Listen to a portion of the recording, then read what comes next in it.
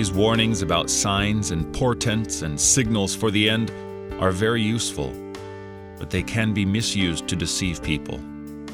How many times has the end of the world been prophesied, only to have that exact date come and then go without a trace of apocalyptic grandeur?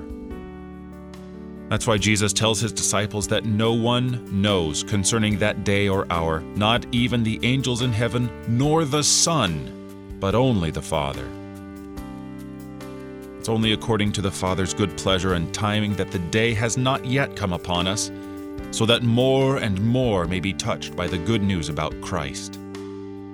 That's why the end has not come upon us already, because the Father wants more to come to the eternal feast.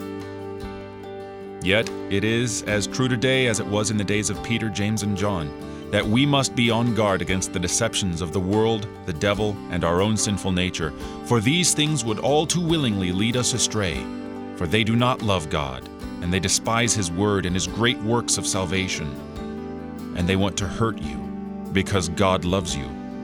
And there's no greater injury to a child of God than to shake the foundation of his faith.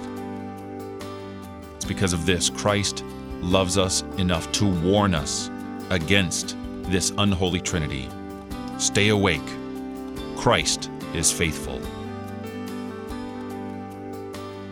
You're listening to Oratio, part of your morning drive for the soul here on Worldwide KFUO. Christ for you, anytime, anywhere.